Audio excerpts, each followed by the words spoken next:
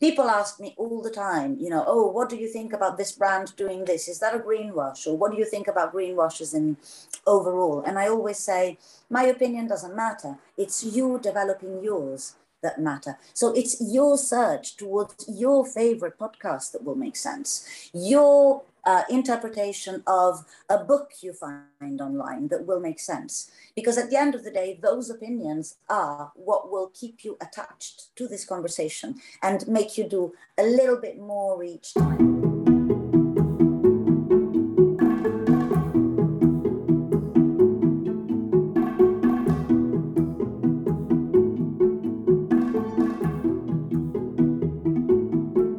You're listening to The Sustainability Issue, a podcast about sustainable fashion and mindfulness.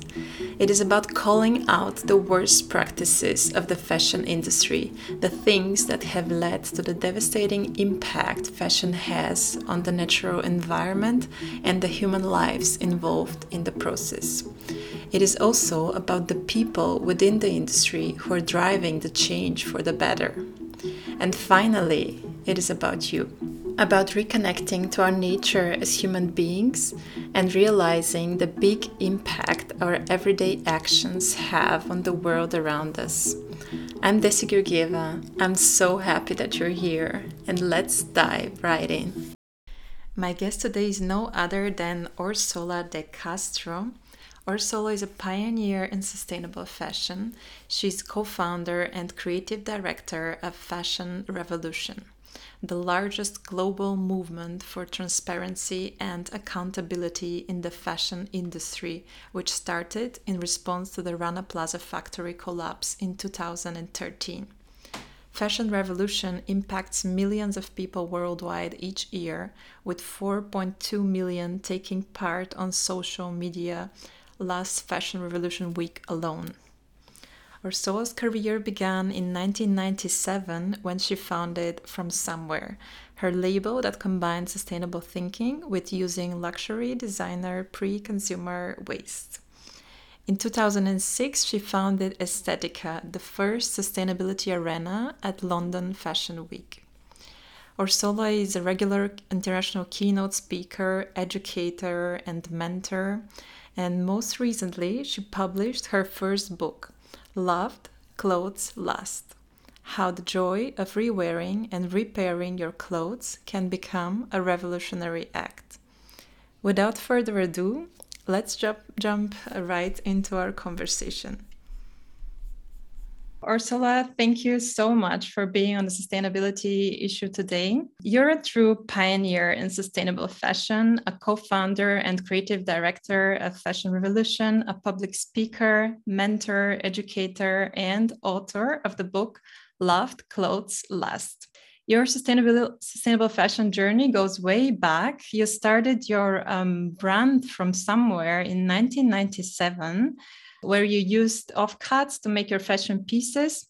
And I was wondering, did you already then have the sustainability first approach in mind? No, actually, not at all. I think I have been brought up in a family that was careful, and therefore a lot of this thinking and the way that I operate now did come instinctively for me. But when I started working in fashion, that wasn't my main objective. My main objective was more like thinking differently and looking at an industry that I knew was very hell-bent on wasting and mass production and all that. I just wanted to do something different. And I wanted to do something with a sense of humor. And the reality is that I was taking jumpers that were broken and at death's door. And with my own creativity, I was bringing them back to life. That was the concept that I was interested in, how I could use my own creativity as a service rather than as a disservice. So that was the beginning. Of course, I am very stubborn. So I only wanted to use secondhand. I only wanted to use discarded materials. I only wanted to use what other people didn't want.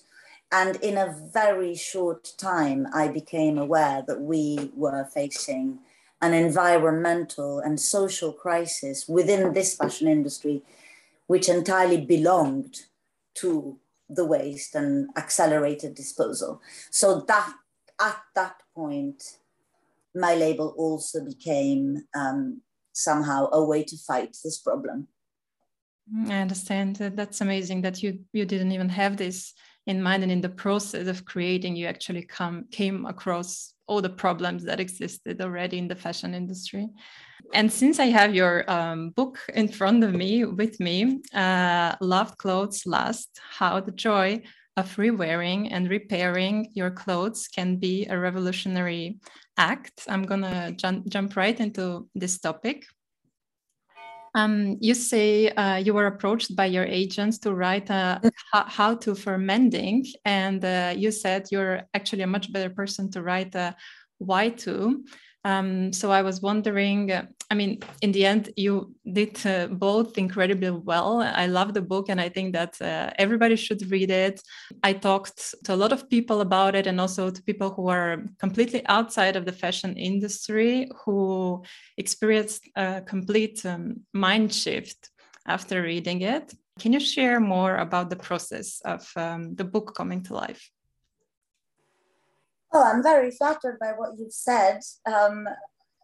I'm very excited. It was exactly what I hoped would happen for my book, to go from something that seems really, really simple, like how we wear our clothes, to get very, very deep.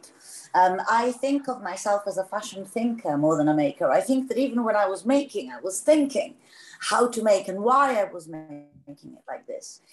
But ultimately, I'm really not the best seamstress. My daughter has an organization called By Hand London. I mean, now she's a brilliant seamstress. I never was. But I understand instinctively the importance of maintenance, longevity, and the creativity of being able to take something and change it. So what I really wanted to do was a book that made things possible via looking at your clothes. This profound identification that what I wear is important, not for me, but also for the people who made it, and for the resources with which it's made, for nature, from where those resources come from. And it's so important to me that at least I use clothes as a metaphor. And it was important that people got that message, that from the things we wear, we can show our respect to the people who made it, and show our respect to nature and to ourselves by keeping it as long as possible and not make it turn into waste. So that was what I meant when I said this is a why to mend rather than a how to mend, because there's no point starting to mend really unless you understand. Well, no, it's not that there is no point. Of course, there's always point, but it's better to start mending knowing that you're repairing not just your clothes, but you're getting deeper towards repairing a system. Now, the fashion system designed itself extremely deliberately to exploit people and nature. But somewhere along this 300-year history, it did break. And it broke because it does not fit purpose. The purpose that we need right now is not what we are buying into. And so for me, it is absolutely vital that we put pressure on achieving a different system. And mending does that. Absolutely. Yeah, I think it's so important to achieve this shift, and also to come back somehow to, the understanding and the importance of taking care of the resources that we already have. Actually, I have a story from last week when I went to fix this jumpsuit that I'm wearing right now, and the repairing service almost didn't want to do the repairman, so I had to explain how important it is for me that I get this piece fixed no matter what. And so from that perspective, I think we really need to somehow come back to our senses. I agree. I definitely agree. I also have to be honest with you. I feel that, you know, I've actually got a whole category of clothes that I don't mend because they're so broken. But each tear is their signature. It's a decoration. They're just as important as any diamond brooch is, you know, that cigarette burnt that happened, you know, when I was wildly in love or having the best fun of my life. I mean, you know, those signatures, those scars, I want to keep. Exactly. You talk in the book about the Rana Plaza collapse, and you say something that stuck with me. It's not simply the chemicals and toxicants that affect our environment and pollute the clothes we wear that are harmful to us. The lack of human dignity, the chemistry that is passed on in the act of sewing something, the conditions of those hands at work should feel just as toxic to our bodies and our souls. And it sounds almost in a way a spiritual way of viewing things. Is it for you about respecting these makers' work, or is there something more behind it? No, there's no more behind it. So I'm a profoundly atheist person. So this is not to do with any religious dogma or anything of the sort. And I, weirdly enough, don't even necessarily consider myself spiritual. But I have a very strong connection with my gut, with my instinct, somehow more my gut, which is near to my heart than my brain. That's where I think, that's where I process. I reason with my feelings. And my feelings have always told me that just as I have respect for myself and for those people immediately close to me that are my family, that same respect I feel for everyone on earth. And I wouldn't treat anybody else differently from that. So I don't want to wear clothes that are made by people that are suffering. As much as I wouldn't want to sell a piece of clothing made by me when I was suffering, to be honest with you. It's just not the way that I want to operate. And it's important, I believe, that we reclaim those connections. Again, the fashion industry, I repeat, designed itself to be as exploitative as possible, so that very few people could make massive gains. That has included removing the model from our shores and bringing it elsewhere. So I'm not saying that in Italy or in the UK or in Germany or anywhere where there was a fashion industry in the past, there wasn't any exploitation. I am saying that we could scrutinize that exploitation because it was happening on our doorstep.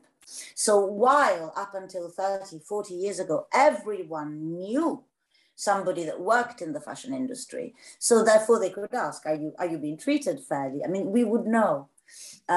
We don't know what's happening in Cambodia, Vietnam, China, Bangladesh, and so on and so forth, because we've been deliberately separated from the people in those supply chains. What Fashion Revolution does, and the job that I have put onto, you know, the people like myself work on, is protect those individuals and the resources that we all share. This can only come with scrutiny, transparency, and visibility. And for me, it is absolutely important that, you know, the people that work to make the things we love or we become attached to have an opportunity to lead dignified lives, and that we don't wear clothes that come to their expense. So that's, you know, that's really behind that kind of a chemistry, that sort of a story, that whether you like it or not, things get passed. You know, time passes and we learn from our ancestry, but time is also linear. And so touching these materials brings us in contact with the people who make them. Yeah, absolutely. You founded Estetica. It was the first eco area at London Fashion Week, which you curated. And this is also where you met your co-founder of Fashion Revolution, Carrie Sommers. Yes. Can you share how it all started with Fashion Revolution? So Estetica had been going for quite a while. Estetica started in 2006. And Carrie was one of our kind of second lot of exhibitors, but one of the most successful with her brand, Pachacuti. I think she joined in 2007 or 8, I can't remember. But she, that is where we met. Estetica was very much a hub, a whole bunch of people met there, brands were formed, relationships were established. So it was really, in the UK, that's where we talked. So when Rana Plaza happened, I think it's fair to say that we all in that community felt livid, outraged and angry. And there were a lot of conversations, what are we going to do? Something needs to happen. And Carrie had a bath. And when Carrie had a bath, she suddenly dreamt up the whole kind of fashion revolution, which was originally meant to be on the anniversary of Rana Plaza. She called me straight away, and I think, the idea changed pretty radically from a commemorative event to a campaign, a radical campaign to change things. But obviously, it was the goodwill of the team that joined us straight away. It was the participation of our international country coordinators that then gave shape to the revolution. When Carrie and I started it, we had zero idea that it was going to be this successful. And I tend to be hyper creative and generally have ideas that are a bit bonkers. So, to be so welcomed within the kind of, the whole community really, and to see this real desire to take part and to make Fashion Revolution work for all of us was what made Fashion Revolution. I think the main point of Fashion Revolution, and the reason why I'm the most proud of Fashion Revolution, is that, there is an element of the importance of its founders, inevitably, but it's not, neither for the central team nor for the global team. That is really not the focus.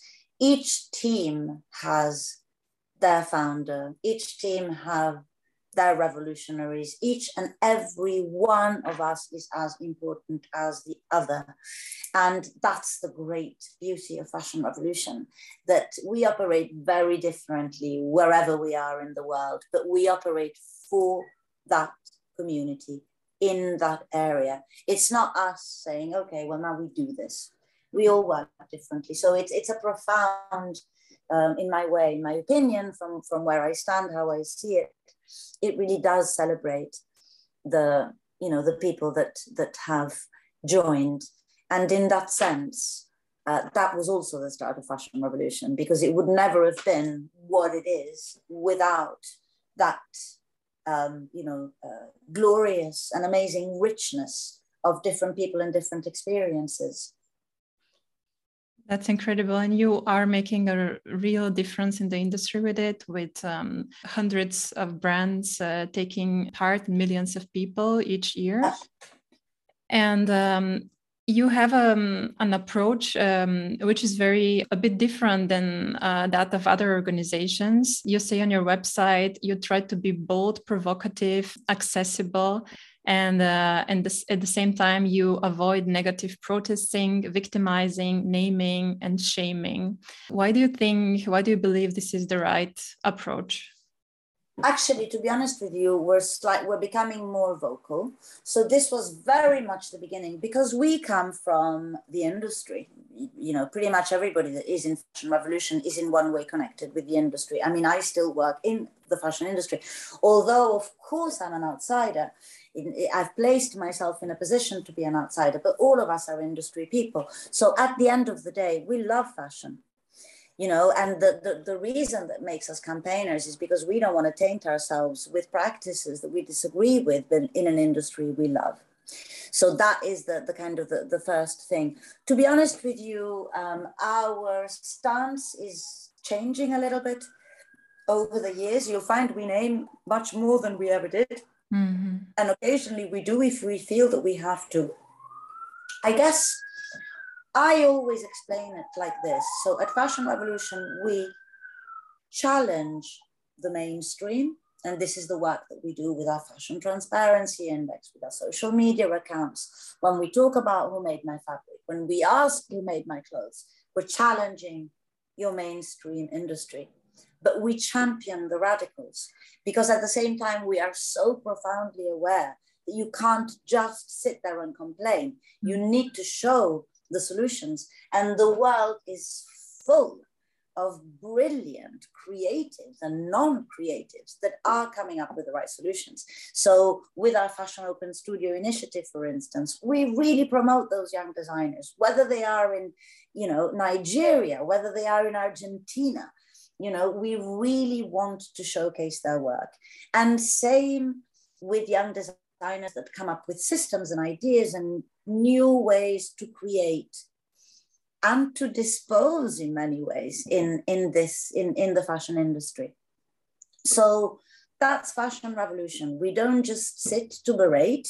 We don't just exist to give brands a hard time. We do, but we always exist to say, okay, mainstream, move to the side for a second here, make space, because we've got tiny solutions that nevertheless could be implementable and replicable for a better future. So it's the balance between the two. Absolutely. Yeah, I think it's a very important balance, and you need to, in the end, do both and celebrate the good examples out there as well.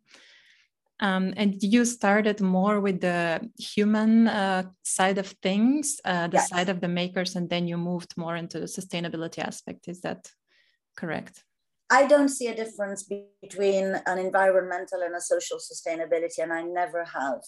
So we've been talking about intersectionality when the word isn't there. Actually, we didn't use the word intersectionality, but for the first 3 years, because we were born as a result of the Rana Plaza disaster, apparently the most immediate apparent focus for us was social. But there is no difference between social and environmental to a certain extent. I mean, we are talking about garment workers that are working in very precarious working conditions, both from a social and an environmental point of view. So the two things were always connected. For us, it was more a question of capacity. So, we were little, we were small, we had to focus. As we grew, and the minute we did, we started talking about environment and social as a whole. So, for us, this has been very, very, very core to our conversation from the start, that the two things are interlinked and inseparable. Yeah, absolutely. And Ursula, you're involved in the True Cost movie. For me, this movie has been very fundamental in changing and in opening my eyes for the issues associated with the fashion industry. And I know it has been for so many people. Why do you think watching this movie is literally life-changing for so many people out there? Well, I would have to say, let's give credit where credit is due. Andrew is a brilliant director. He's a great communicator, and he's a person of huge empathy. And that comes out in the movie.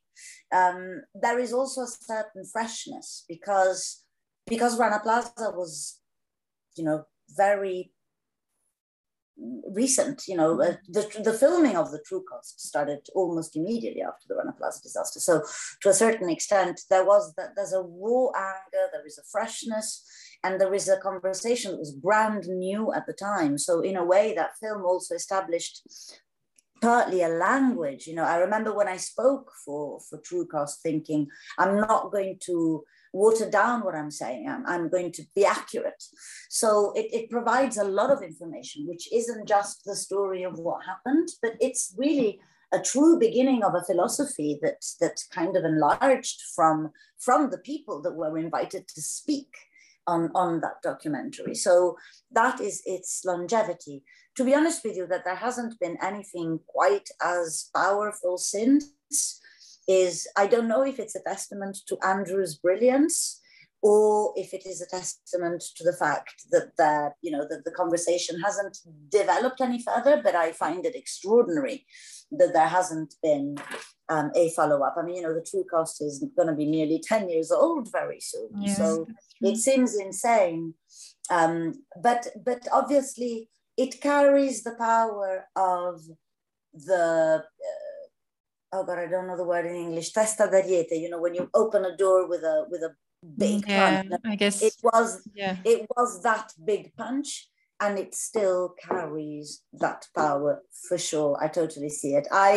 To be honest with you, I haven't watched it for a few years, but I see glimpses of it occasionally, and just the music, it packs a punch, and it will keep on doing that. Absolutely, yeah.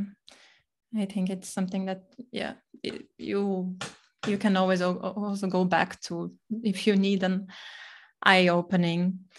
And we've been living in a pandemic for 2 years now, and it has affected the whole world, and it has affected the fashion industry in a very big way. Millions of people in the countries where fashion is produced, mostly like Bangladesh, have gone out of work, have not been paid.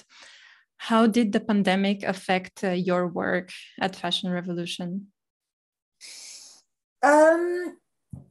Well, I can't really reply to that, because I think everybody's going to be different in terms of all of our 94 teams would have been affected differently. So I can only really speak for myself. On many ways, when we pivoted in 2020 and we moved online, for us, it was like coming home, because Fashion Revolution started as an online campaign. So it was a really easy way for us to re-engage. So that was positive in many ways. And it, at least Fashion Revolution Week in 2020 had that sense of, you know, we're all in this together. And Rana Plaza came back to my mind very much when, you know, to see how garment workers were again the focus of the conversation, again because of how they were being abused and not paid or made to work in extremely dangerous situations. There are things about the pandemic that I found interesting from a personal point of view. So the first one was that in the UK, the Leicester scandal, you know, and the realization that fast fashion is on your doorstep.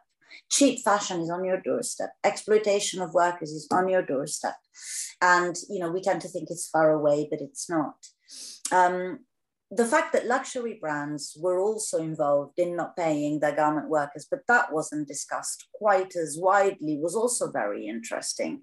You know, again, this constant distinction between the two without the realization that the both are guilty of very different crimes. I mean, when we're talking about the welfare of garment workers, the luxury industry doesn't necessarily pay any better. When we're looking at the quality of some of those products, there was an interesting article that I read a couple of days ago about, you know, luxury t-shirts, the vast difference in price, the zero difference in terms of quality of those material and that seamanship, which reinforces the fact that things are, you know, it is really the entirety of the fashion industry.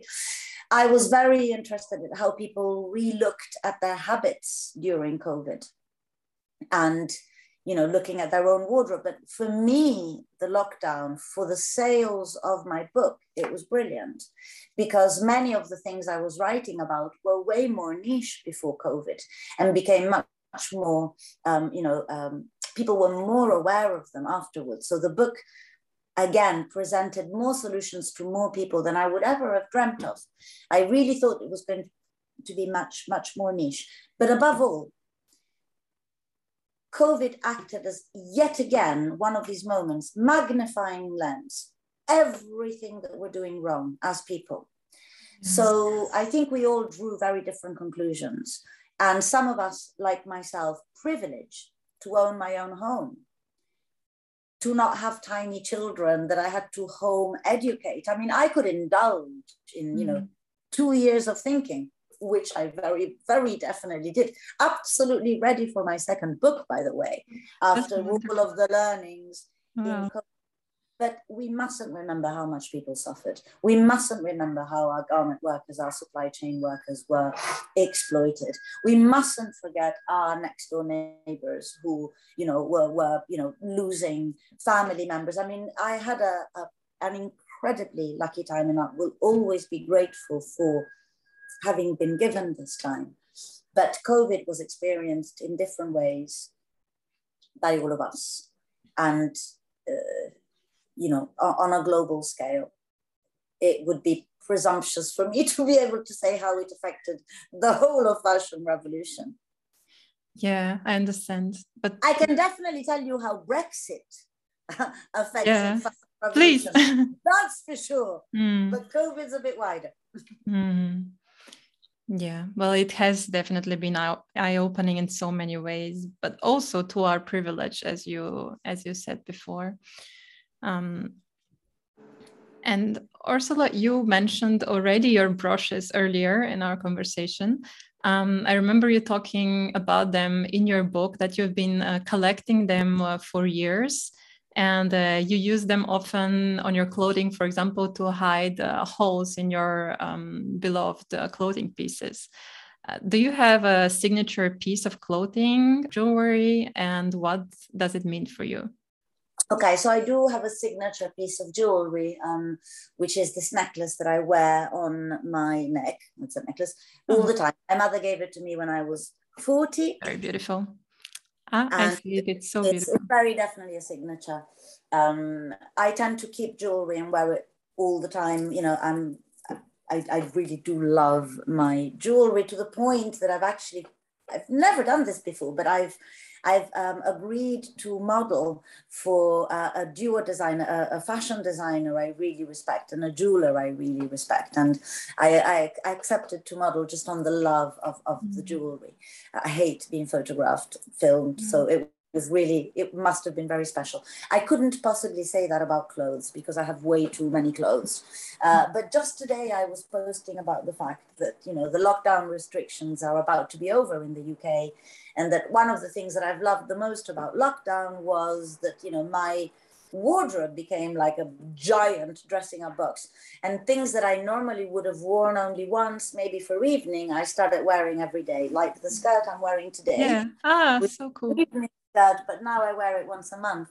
So, you know, those were the main sort of takeaways for me. But, you know, my clothes are a constant joy and playfulness. So there isn't one that's more me than others. There's concepts that are me. So this concept of the broken clothes, the fact that I like wearing evening wear as everyday wear, the fact that I am a mentor to some of the best upcycling designers in the world and have been for a long time. So I have been privy to buying, you know, at a fraction of designer price, some of the most beautiful, beautiful clothes in the world. In fact, I'm now waiting for a bag from one of my favorite designers. She's called Gabriele Skoukas. She's made me a little crochet bag. So, you know, that is really top privilege. So how could I possibly choose one out of all of this joy that I have around me? That's wonderful. And I saw your post today, and I love the idea about wearing your favorite pieces and not saving them for anything special, but I mean, every day I'm can 55. be special.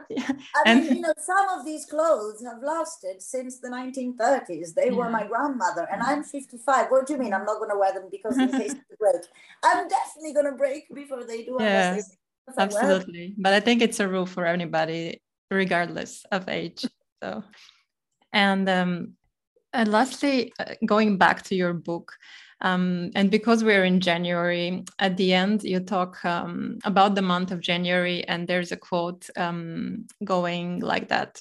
What if, instead of telling ourselves that we need to become a whole new person, we simply dedicate January to liking ourselves the way we are? Self-esteem is closely tied to our tendencies for overconsumption on so many different levels. So what if, instead of New Year, New Me, the mantra is one of contentment? And in that sense, do you think the biggest change that needs to happen is a change in our minds? Yes. And this is a lot of what I will be tackling in the second book. I mean, you know, so in my second book, I really want to talk about fashion, about mental health, about us being women in this industry and in this world, really, because fashion, as you know, an expression of not just our times. Unfortunately, fashion expresses way more than just the historical time. It also reflects who we are, and female fashion reflects a lot of the subjugation, that we have suffered, and the present fashion system reflects a lot of the colonialism and a lot of the imperialism that we have experienced in terms of our history. So this profound lack of self-confidence, this having to look in a certain way, this denial of who we actually are for real, is intrinsic to this industry, and something that we need to 100% defy, because again, it doesn't fit the purpose that we need clothes to fit. Our clothes should be about our confidence, our best self, but our best self is not determined by the editor of Vogue, nor is it by our best self is only determined by our best self, and that's us, and it should be unjudged. And so, and our clothes should just reflect that, what we like, what we want to show about who we are, that's it. And so this constant having to look different, be different, correspond, is the antithesis, really, of what a joyful human and a joyful planet should be like. Absolutely. That's so beautifully said. And now I can't wait to read your new book. I'm literally at the treatment. It's gonna be years of this day, and it takes a long time. The Love Clothes Last, as I said, when it came out in 2021, it was very pertinent. But I was writing it in 2019. It wasn't even 20, maybe even at the end of 2018. Mm-hmm. So it really was, Yeah. Then that's okay. Good things take time. Exactly. With the Fashion Act currently being discussed in New York, a new legislation which is going to require more transparency for fashion companies, there seems to be light at the end of the tunnel for more regulations for the fashion industry. What do you think is the single biggest thing that can make the fashion industry more sustainable?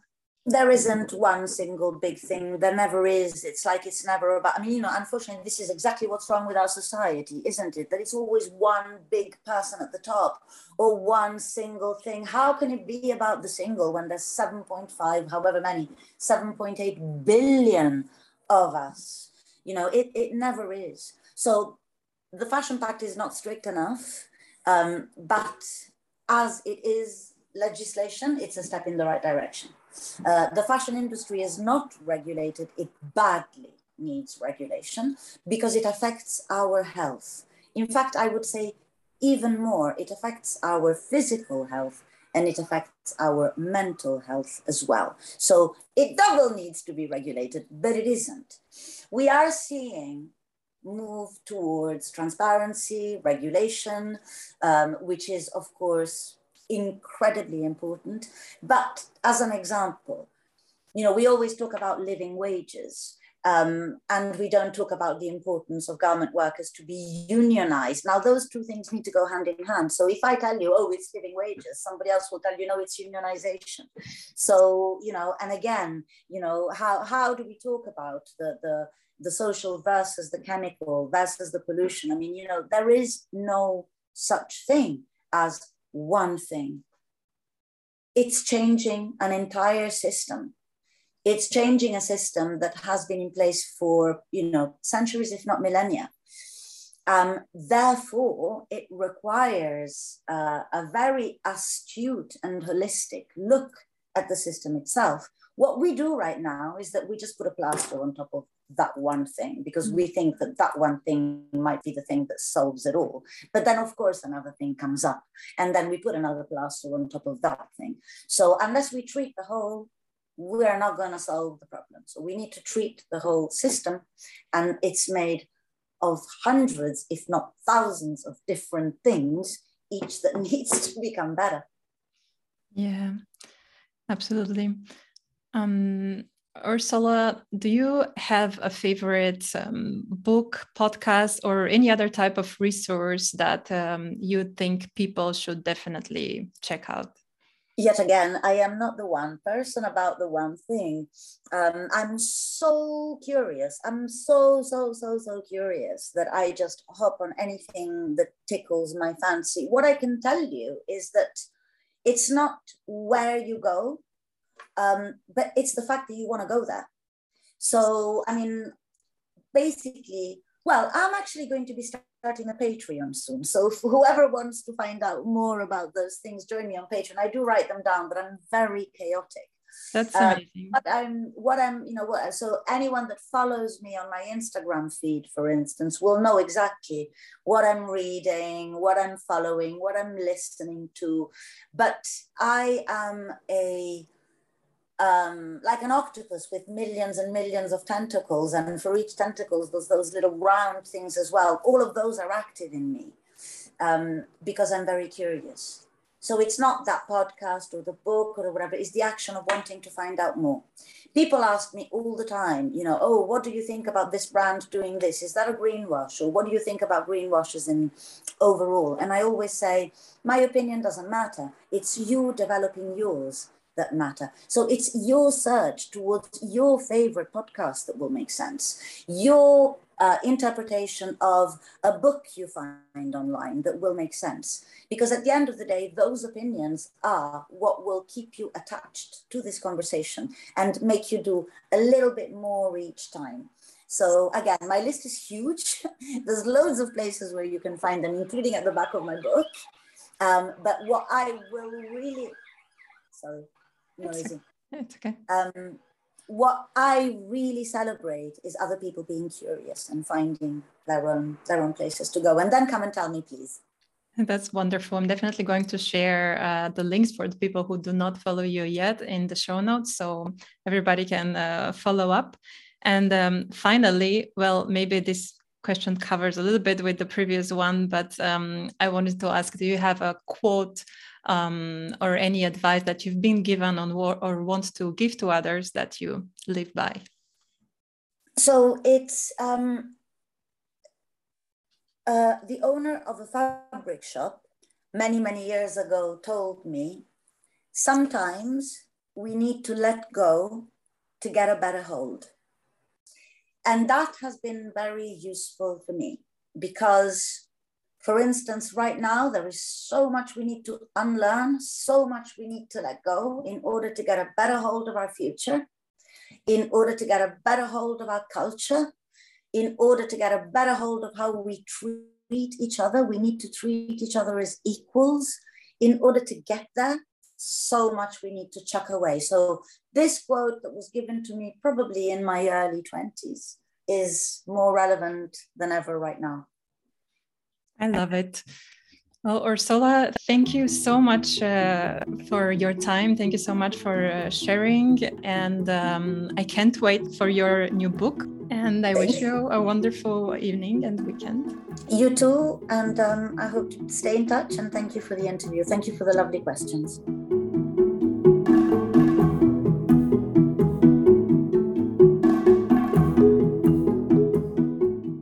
Thank you so much for joining. As always, please follow the podcast on Spotify if you haven't, and share it with your friends. Also join the conversation on Instagram and Facebook, The Sustainability Issue, and let me know what else you would like to hear. Until next time.